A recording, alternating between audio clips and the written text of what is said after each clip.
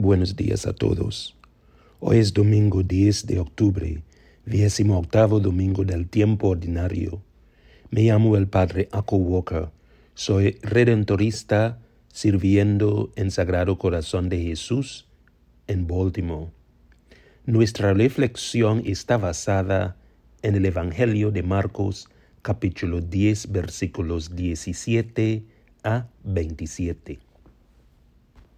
Hermanos y hermanas, Jesús nos ama profundamente y Él quiere que todos entremos en el reino de Dios. De ahí esta advertencia tan severa a los ricos en el Evangelio de hoy. Cabe decir que no todas las personas ricas tienen un apego desordenado a las cosas materiales, pero es importante prestar atención a esta posibilidad. La verdad es que tienen la tentación de poner la propia seguridad y confianza en las posibilidades y en las riquezas. Todo nuestro tesoro debe ser usado para construir el reino de Dios en la tierra. Hay suficiente riqueza en el mundo para que cada persona viva cómodamente, pero algunas personas acaparan las riquezas mientras que otras viven precariamente. Somos los administradores de unos bienes que Dios nos ha dado, y cada día necesitamos la sabiduría divina para compartir estos bienes con los más necesitados, con los de abajo.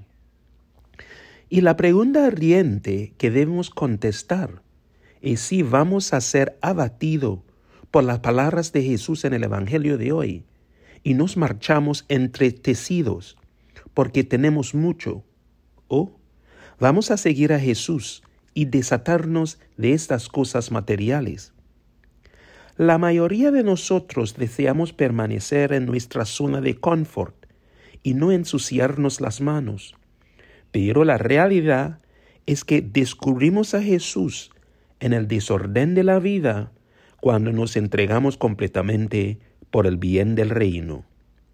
Nuestras riquezas más verdaderas provienen de conocer a Jesús y ser libres para ser usados por Él. Hermanos y hermanas, Jesús nos eligió primero y nuestro sí, como el sí de María, ayudará a mostrarle a la gente que Jesús está vivo y que Dios nos ama a cada uno de nosotros, aunque seamos pecadores.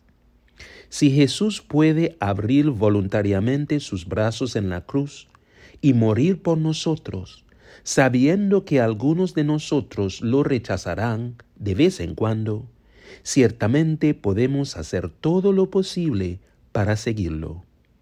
Hoy estamos invitados a dejar todo atrás y seguir al Señor.